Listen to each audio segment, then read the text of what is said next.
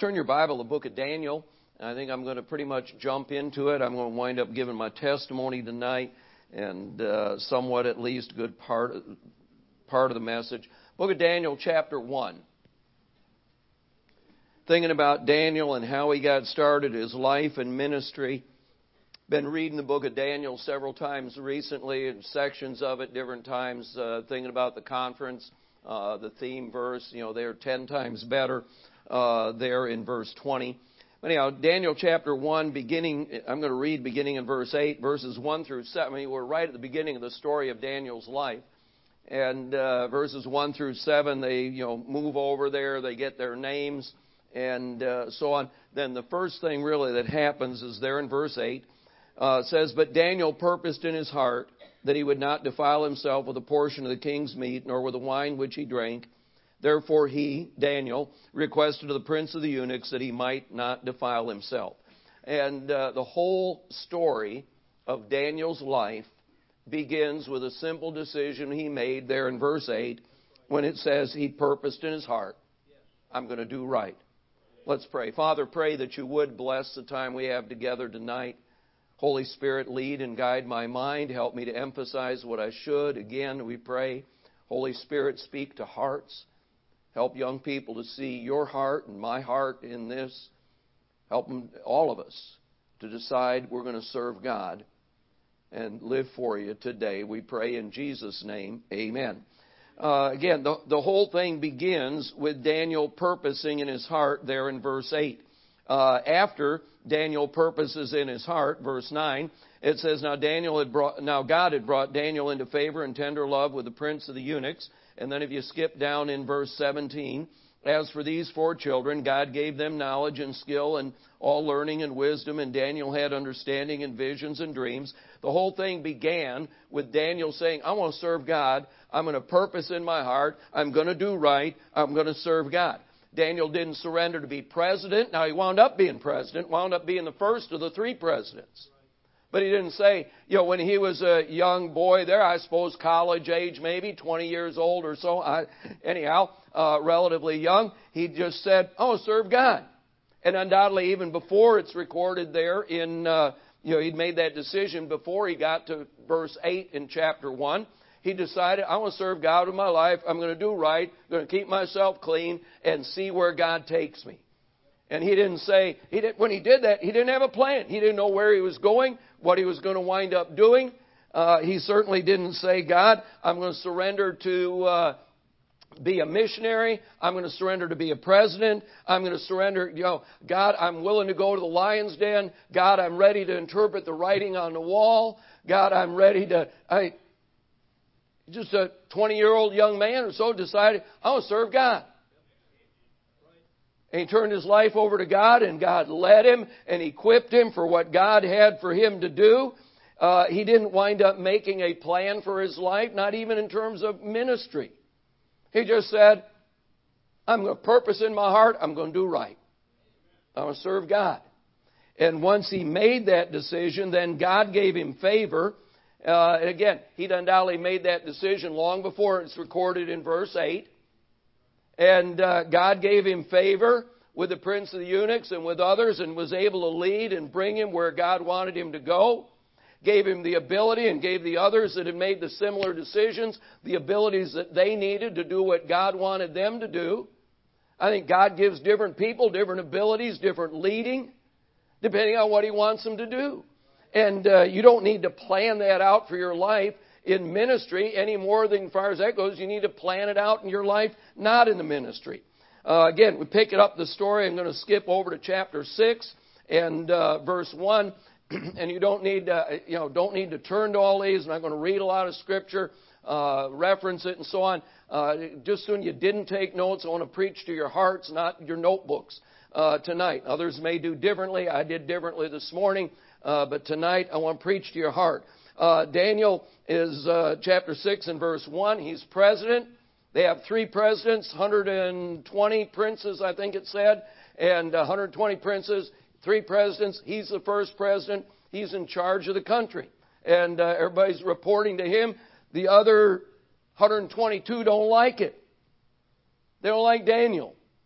Probably his convictions, his stand, his righteousness. They try to keep trying to find something wrong with him. They can't. And so they decide, we're going to get rid of Daniel. I think it's like those people in the world and Christian young people make a plan how we're going to advance our cause. And they made a plan. They had a foolproof plan for their life. In chapter 6, 122 of them, they had numbers. They had the power of the king behind them, and they decided we're going to get rid of Daniel. We're going to wind up with power and wealth. Sounds like Christian young people I talk to sometimes, and I go around the country, talk to folks, and thought about Bible college, whatever, and I hear again and again and again. Well, Brother Jorgensen, God hasn't directly called me to something specific, and I've always liked whatever. Computers, engineering, nursing, technology, whatever, carpentry. I've always liked, and I'm pretty good at it. And besides that, it pays pretty well. That's always in there. So I guess that's what I should do. And I keep wanting to say, well, where is God in all of that? But anyhow, they got a plan for their life. They got it set out. Kind of like these 122 people had a plan how we're going to get rid of Daniel. We're going to wind up with the wealth and the power. We're going to get rid of him. We'll be able, through corruption and greed and graft, to get more money and more power. That's how they were going to get rid of him. By, it wasn't ethical what they were wanting to do. And so they've got a plan. We're going to get rid of Daniel. We're going to get, and you know what? Their plan worked. They said, we're going to get Daniel thrown in a lion's den. They had a great plan, and it worked. Daniel got thrown in the lion's den. We got it. Our day's coming. Except for one thing. God said no.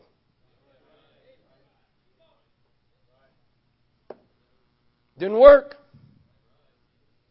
They said, our king has made a ruling. Daniel said, 6:22, my God has delivered me. Now, if God had taken me to heaven, that'd be okay. But He didn't want to take me to heaven now. Again, they said, our king, and we got the king to do this, and we've got my plan is, I'm going to be a success, Brother Young. I have money and power, and it's going to be great. Got the king behind me.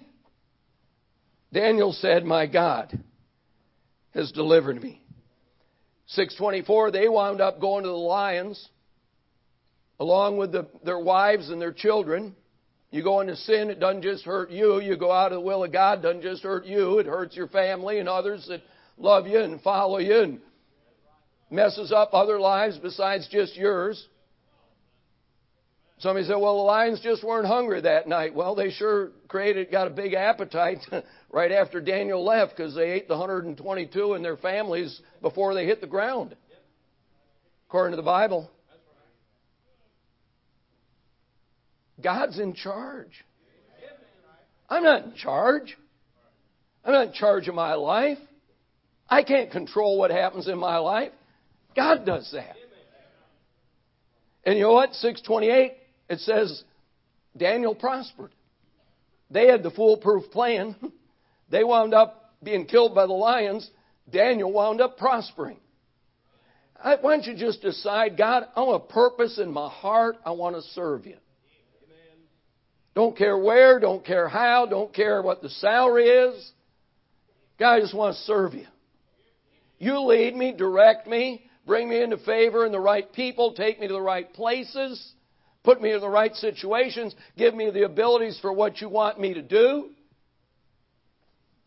I'm going to serve you. It's a wonderful life. Again, I want to give my testimony tonight. I felt different things. You pray about what to preach in the conference, and I felt like I should.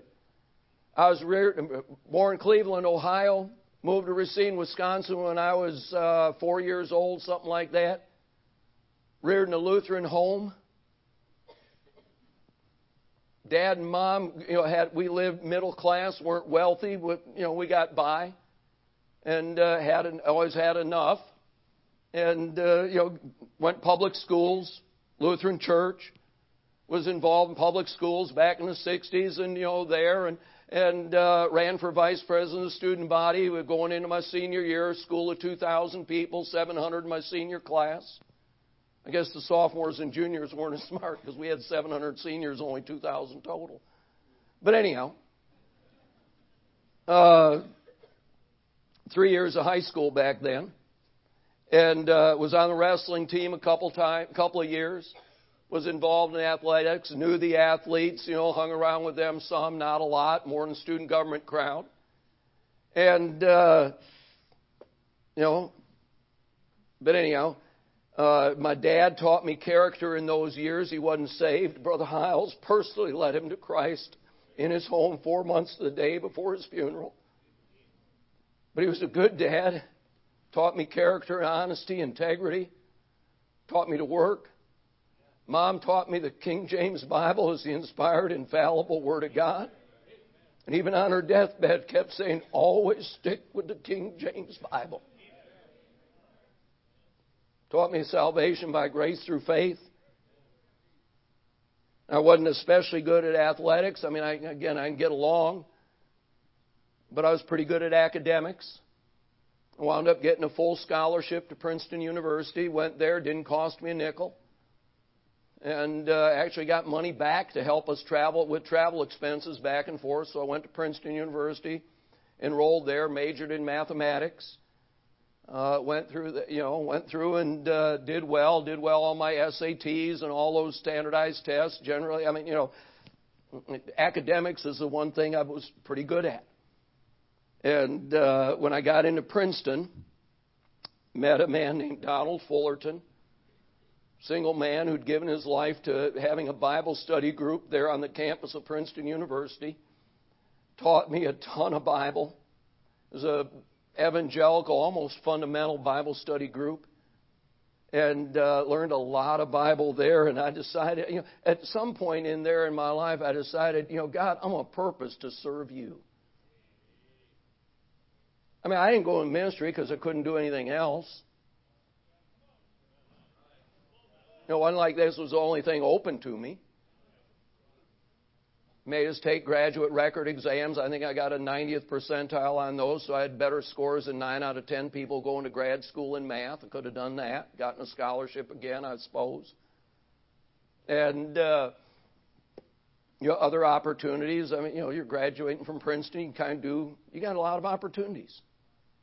I got classmates that did different things and people I went to school with that I knew that became governors and Supreme Court justices and president of Big Ten universities and things like that. And, but I just felt like, man, people dying going to hell.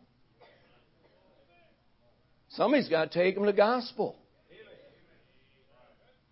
Why do I want to spend my life or 50, 60 hours a week working some secular job instead of trying to help people and prepare them for preaching or doing whatever? Again, at that point in my life, I didn't know what God wanted me to do. I just wanted to serve Him. And I think by and large, you say, God, I want to serve you. And then God, Daniel didn't say, I want to be, God didn't call down and say, I'm looking for somebody to interpret the writing on the wall who'd be willing to, I'd do that. Oh, he just said, I'm going to serve you, God. I'm going to keep my life clean. And God led him and brought him and said, you're the one I want to do this. What about Shadrach, Meshach, and Abednego? Didn't want them to do that. He wanted them to go in the fiery furnace. Why do you want them to go in the fiery furnace? Daniel to go in the I don't know. God had a plan. Look, you don't need to make a plan for your life. I've said this a lot. I'm sure I've probably said it every year here for several years. You don't need to make a plan for your life. God's already got a better plan than you could come up with. All you've got to do is find God's plan and follow it. And God isn't going to show you the whole thing from the beginning. God's going to show it to you step by step. When I was 22 years old, deciding to go into full-time ministry and so on, thinking I'm probably going to wind up being a missionary, thought about the upper Amazon in Brazil, heard of towns of 100,000, 200,000 with no gospel witness. And thought, I'm probably going to wind up being a missionary. God, I want to serve you. I purposed in my heart not to defile myself and to serve God. And then God directed me. He gave me wisdom. He gave me the ability to do what I needed to do. He equipped me differently than He equipped Brother Young or Brother Fugit or Brother Cooper or Brother Davis or whatever. Because God doesn't have us doing the same things. We're all different. But God's given... Following God's plan for your life is the best. It's 1,000 times better. 1,000,000 times better. I thought about, for decorations, putting up pictures of Skid Row in a family circle, sitting down the dinner table, saying 10 times better. As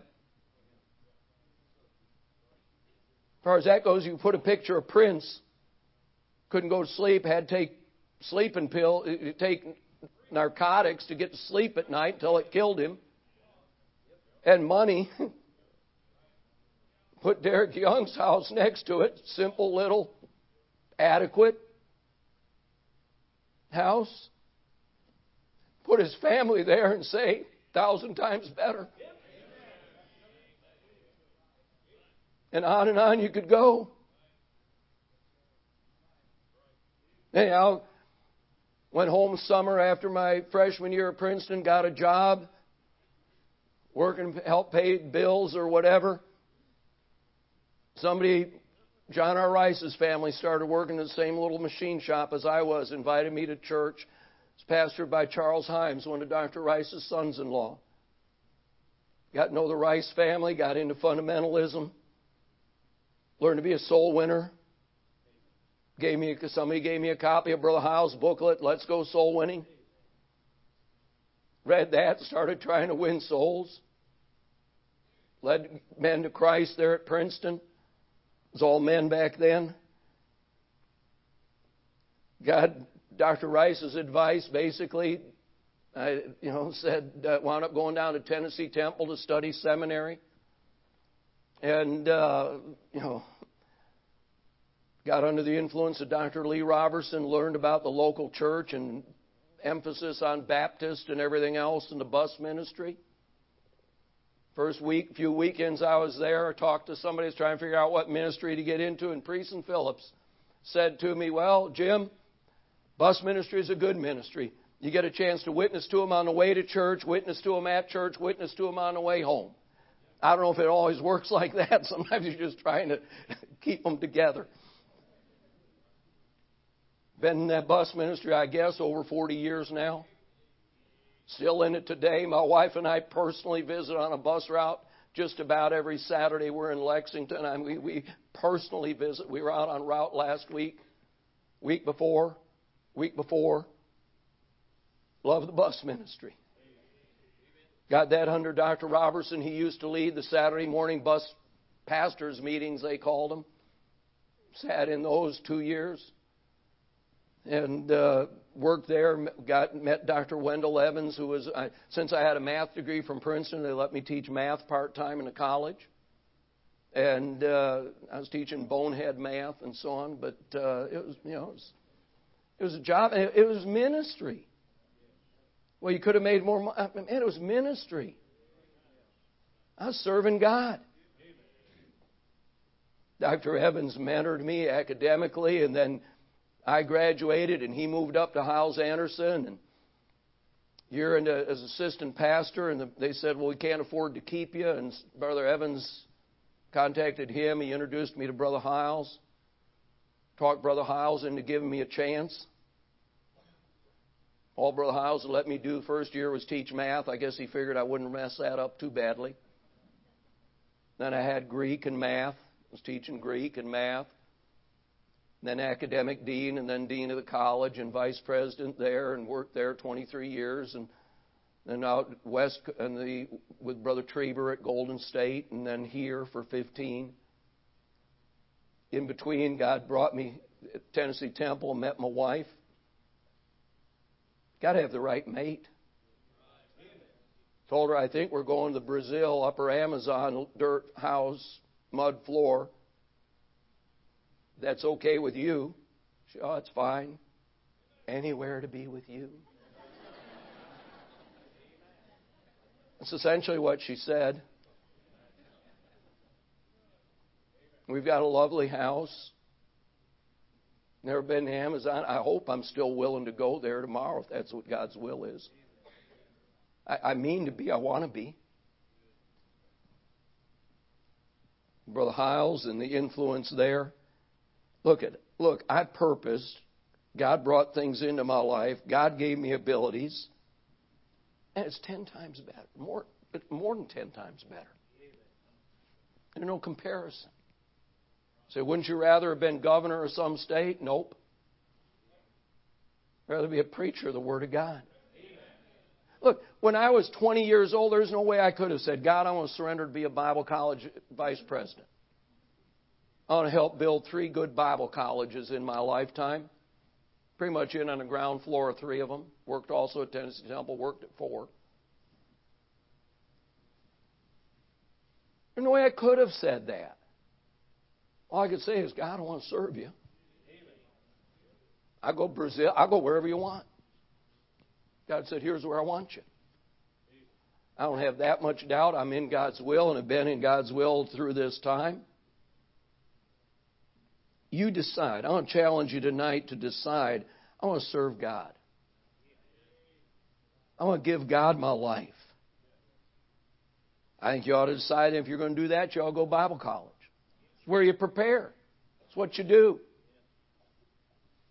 I mean, somebody says, well, I think, I want to serve God, but I like laying bricks. And another, I don't know, nobody's told me here they want to lay bricks. I just figured, man, why wouldn't I rather do this full time than spend 50 hours a week laying bricks? By the time you back and forth and overtime, you're going to be a success. You're going to work a lot more than 8 hours a day at whatever you do. Ministry, bricklaying, computer technology, nursing, whatever. You're going to spend more than 8 hours a day at it. Why wouldn't I rather spend those 60, 70 hours a week, helping people? Every Sunday there's well over 1,000 men of God that stand to preach the Word of God around the globe that I've had a small part in training. That's pretty exciting to me. I didn't plan that. I just said, God, I want to serve you.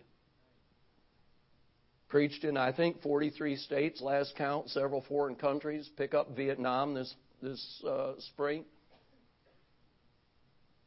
I told Dr. Evans recently, he and I were together, and my friend and mentor said, it amazes me that I get to preach where I do and have opportunities that I do to preach. God may wind you up being a bus pastor, an assistant pastor, a missionary, Christian school teacher. Man, there's a need. Now, we get calls 2, 3, 4 a week this time of year. Brother Jorgensen, do you have any teachers for me? Do you have an assistant pastor for me? We need a pastor. I just don't understand why a Christian wouldn't rather say, yeah, I'll do that.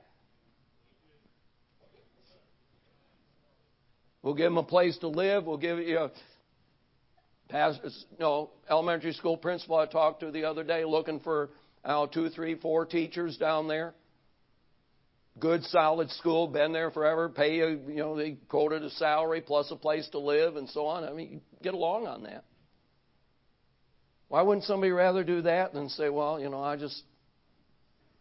I don't understand. I want to make as much of my life as I can count for God. You're 20, 15, 16. You can do whatever you want. You can serve God with your life. Look, Satan's goal is to keep you out of God's will. He really doesn't care how he does it. If he can do that by getting you to go into immorality and drugs and alcohol and so you don't follow God's plan for your life, Satan's happy. If he can get you to follow money and pursue fame and fortune or whatever, and I've just always wanted to be, and so you don't do God's will for your life, Satan's happy about that too. Somebody said to me when I was your age years ago, you can go God's way or you can go Satan's way, but you can't go your own. You know, this is what I'm going to go my way. Satan's happy. This is what I'm not doing what Satan wants, I'm doing what I want. Satan says, good. I mean, he doesn't care what you do instead of serving God. He doesn't care what you do on Saturday instead of going soul winning and working a bus route or whatever. He doesn't care. You know, he doesn't care. Whether you're drunk or laying in bed. He's glad you're not out soul winning. Somebody again said, you go God's way or Satan's way, but you can't go your own. Why don't you quit trying to plan your success? You know, even I know what God's going to take me to. And I graduated there at Tennessee Temple and went out being assistant pastor for a year. I thought I'd be here a year or two and then go to the mission field. Pastor came to me and said, well, I've got 2 assistant pastors. You're married, the other guy's single. He lives at home with his parents, family's a part of the church. I got to pay you housing and everything else. He's been in the church, family been in the church for 15 years. You've been here 1. You've got to leave. Okay. That's what moved me to Hyles-Anderson. God's will. I didn't know. I didn't have a plan. I said, God, I want to serve you. I want to challenge you tonight to say, God, I just want to plan to serve you. You know, we need people, we need young people in the ministry.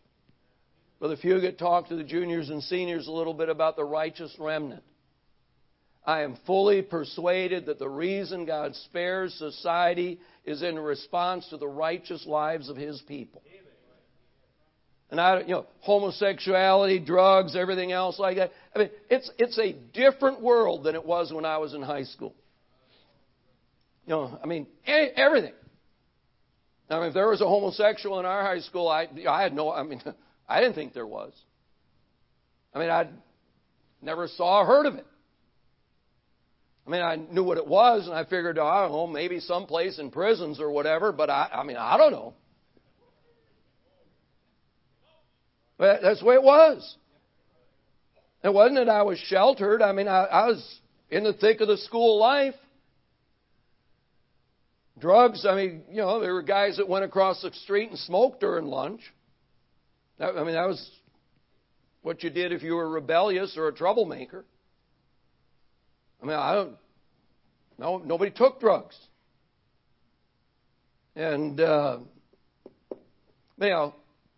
but I don't have much hope of getting America to turn away from getting the sinners to be less sinful or less blatant in their sin. I don't necessarily think that we're going to reverse that. But I think the way God spares society is in response to the righteous lives of His people. That's a lesson from Sodom and Gomorrah, if there is one. And I do have hope that in a crowd like this, if 50 of you guys go out and build a church or pastor a church or something, that'd be 1 more in every state. And if each of you ran 100, that'd be 5,000 more in a fundamental Baptist church in a righteous life. And if another 50 of you went to be assistants and a couple hundred of you went to teach in Christian schools and train people, maybe we can continue to build enough of a righteous remnant in this country that God would spare the country. And Brother Jorgensen, why are you working still? Why aren't you retired? People ask me that sometimes. People going to hell. Our country needs servants. Our country needs people in the ministry. I want to challenge you tonight again. Why don't you just say, God, I want to serve you with my life. I'll put you first. I want to stay clean. And I think then you ought to go to Bible college. You ought to decide, this is what I'm going to do. And serving God is 10 times, 1,000 times better than anything the devil could offer you. And again, it's give God your life.